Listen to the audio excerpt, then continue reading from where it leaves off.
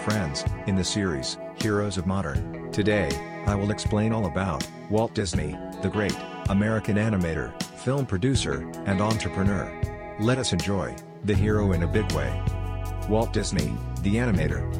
In many ways, it is not Walt Disney who is our hero, but the characters and animation that he and his early team created. Disney, the creator, continues to live every time Bambi or Snow White is released, and another generation enjoys what the man created.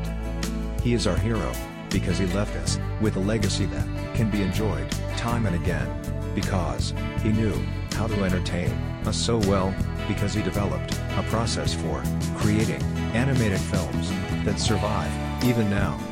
We marvel at his creativity, and we are thrilled every time we go to an amusement park that bears his name. Thank you, Nicole. The family of Walt Disney left Chicago in 1906 for Marceline, Missouri. It was here that Disney developed his love for drawing. The family returned to Chicago, and Disney attended McKinley High School, as well as taking night course at the Art Institute of Chicago. His father would not support Disney in his dream of becoming an artist, so he struck out on his own and moved to Kansas City. He worked at a company called Kansas City Film Ad, creating crude animated ads for local movie theaters. This is where Disney began expanding his horizons as an animator and experimenting with new techniques. I request ATD continue to explore the career development of Walt Disney. After a couple of years, he started Laugh-O-Gram Films Incorporated, producing a short cartoons based on fairy tales and popular children's stories. Disney's invention was to give the old material a modern spin. When Lou O'Gram went under, he took a copy of Alice in Wonderland, a mixture of animation and live action, to try his luck in Hollywood. I request Mr. Matthew to continue about the further development in Walt Disney's development in animation. Thanks, ATD, for the information on Walt Disney's career development. A New York distributor saw his Alice in Wonderland and wanted to set up SDL for more live-action or animated films. Disney recruited his brother, Roy, to help with the business side of his studio. The partnership would last until Disney's death. Another employee, Lillian Bounds, caught Disney's eye, and the two were married in 1925. Disney began working with distributor Charles B. Mintz on the popular Oswald the Lucky Rabbit series.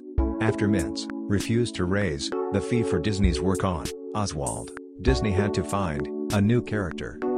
The Mickey Mouse silent cartoons could not find a distributor, but Disney reinvented animation by creating Steamboat Willie, the first sound animated cartoon. Disney did the vocal effects and provided the voice of Mickey until 1947. The cartoon was a smash hit. In 1932, Disney created the Silly Symphonies series of animated all-music shorts. The first color, Silly Symphony, won the first Academy Award for Best Short Subject Cartoons. Disney also received a special Academy Award in 1932 for his creation of Mickey Mouse. The series would soon spin off such immortal characters as Donald Duck, Goofy, Pluto, and Minnie Mouse. In 1934, he began plans for Snow White and the Seven Dwarfs, the first animated feature, and it was the highest-grossing film of 1938. On a trip to Chicago, in the later 1940s, Disney began making drawings of his dream theme park as a way to pass the time. He would end up spending 5 years of his life developing the concept and finding suitable land to build on in Anaheim, California. He also insisted the park be surrounded by a railroad. Disneyland opened in 1955 and was an immediate success. I request Nicole, please explain the establishment that satisfied Disney. Thanks, Matthew, for the vast information you provided on Disney.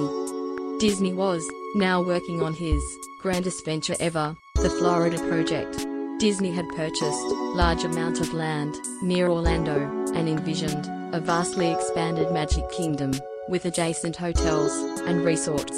The most compelling idea was to create a futuristic city from the ground up that was to be called the Experimental Prototype Community of Tomorrow, EPCOT, EPCOT. The last breath of Disney. Sadly, Disney would never see his dream fulfilled. He died of lung cancer in 1966. Roy Disney, who took over the Disney Empire, insisted the Florida park was named Walt Disney World in honor of his late brother. Well, now I will talk about the legacy of Walt Disney. Walt Disney created an entertainment empire that, during its height, has not seen its equal. Disney was not a skilled artist, but he recognized talent in others.